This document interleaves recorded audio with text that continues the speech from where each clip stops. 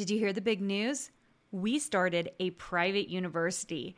We are rolling out a new design certificate program and a master's degree program along with our Design Suite Mastermind. We have new enrollment dates coming up for these programs. And if you want to watch a 10-minute video and learn more, go to designsuitecourses.com/learn.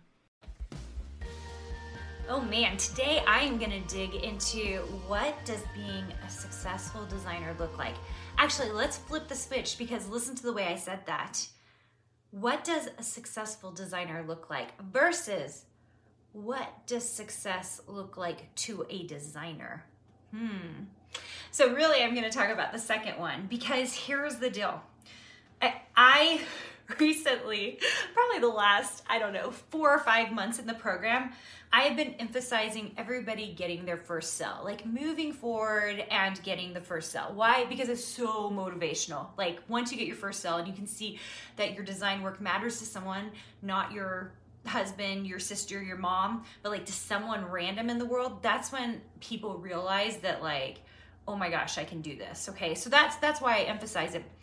And I emphasize a lot of different things in our program to make sure that people are staying on track, just staying on track, okay? But here's the thing. Every designer in my program, they're looking for something different. Every single one of them. They're looking for something different. They're looking for the thing that makes them feel successful. So let's talk about that for 1 second, okay? What does success look like to you? Not to your parents, not to your spouse, not to your kids. What does success look like to you? I suspect success for you is less than I even think it is. For some of you, you just need someone to tell you that your artwork is good. That would feel amazing, okay? For some of you, it would be making $500 a month, right? For some of you, $1,000 a month. So there might be a monetary thing. For some of you, it might be that you can design your own things, like your own fabrics, your own SVG files, or whatever it is, and then you can make it, and then someone else uses it. That might feel like total success to you. And I think the thing I want to emphasize is, especially in a program like mine and my Design Suite members are listening, I do emphasize a lot of things, and we do award things like your first shop and doing a course and your first sell, your 50th sell, your 100th sell. We do recognize all of those things. But the real reason why we do all of that is just to make sure that you're on the right track of success. And that might still look different in what you are doing, and I'm okay with that. I am absolutely okay with that. I just don't want, and this has happened a few times where designers will come and be like, okay, now I really have to make money now. It's 9 months into the program. And I'm like, oh, if we had just done the things at the very beginning that I should have been emphasizing, then you wouldn't have that issue right now, right? So success and then also needs, they're very different things, right? What feels super successful to you? What would you get you to where you felt like this was the thing that you were doing, okay? If you are listening with me, if you're on my YouTube channel or you're on the podcast, I actually really, like some of you will do this. And those of you who do this, I'm very proud of you. Pull out a sheet of paper. Pull out a sheet of paper. Some of you aren't going to do it. You're just going to listen to me, and that's fine because you're driving. Don't pull out a sheet of paper if you're driving.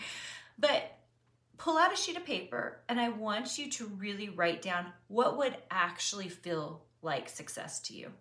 If you were a designer making stuff every day or making things that made you feel good and you felt very fulfilled from it, what would that look like, okay? Because that's the vision you need of what success really actually is. For me, if it is sitting at my desk today and being able to actually design something, illustrate something, work on something, and turn it in to a manufacturer or to one of my shops, or get to talk to one of my design team members or something about it, that would actually feel very successful to me. Secondary to that is the financial piece for me. It's not important to everyone. It is to me, okay? And that's okay, right? Like if you're in my program and you're like, Karina, I don't care about the money-making piece, I'm gonna be like, kudos to you. Like just design then. Design. Make what makes your heart light up. I'm gonna be there for it, okay? But for me, the financial piece makes me feel really good. Like I can provide for my family and design. Yeah, that feels awesome to me. And that's just for me. So I know that that is what success looks like to me, okay? For some of you, success actually looks like just being able to illustrate something every day, put it in digitally, and make something really cool out of it. And then give it to someone that you love, right? Like your own quilt. Like oh my gosh, you guys, I love it when people, especially in my program, but anyone, you design your own fabrics and then you have it printed and then you send it out and have it brought in and then you quilt it. What? Yeah, that's amazing, okay? I remember when I first started becoming a fabric designer, I was working for Northcott. Northcott was my first fabric company I worked for. And they sent me my very first line, which was called Coquette. That was my very first line. Had a green and white and blue, and then a purple. Like that, those were the two different groupings I did. And the green and blue and white, I designed the Coquette quilt, which I think is even free on my website at karinagardner.com. Anyway, if it's not there, there's other free quilts there. Anyway, I made the quilt, and I was a brand new quilter, you guys, brand new. I didn't know what the heck I was doing. I went and took a quilt class at my local quilt shop, and it like opened my eyes to what quilters actually do. And so I made my own quilt. I made my first quilt pattern, and it was in my fabric.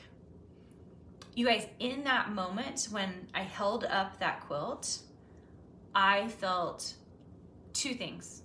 One, I felt fulfilled. And the second thing I felt was successful. And they're actually two things that are very, very similar. I actually think success maybe doesn't even feel nearly as good as fulfilled, if I'm being totally honest. I think fulfilled feels like this is exactly what I should be doing with my life. So if you need to flip the switch on that and say, you know, Karina, I don't know if I need that feeling or I need to figure out what it means to be a successful designer. I need to know what it feels like to be a fulfilled designer. I want you to do that, okay? So if you wrote down, like, this is what would make me feel successful, you can always like kick out the successful and put in fulfilled, because I am here for that as well. I think feeling very fulfilled in what you do every day, it drives us. It makes us continue forward. It makes us actually do the work we need to do, okay? So I think that's an important piece of this whole thing. And if you feel better about the word fulfilled, I'm good with that, okay? Really, really good with that. All right, you guys, thanks for joining me today. Whether you're on the YouTube channel or the podcast, my goal for you is that you come out of this podcast, first of all, feeling positive, like you can move forward.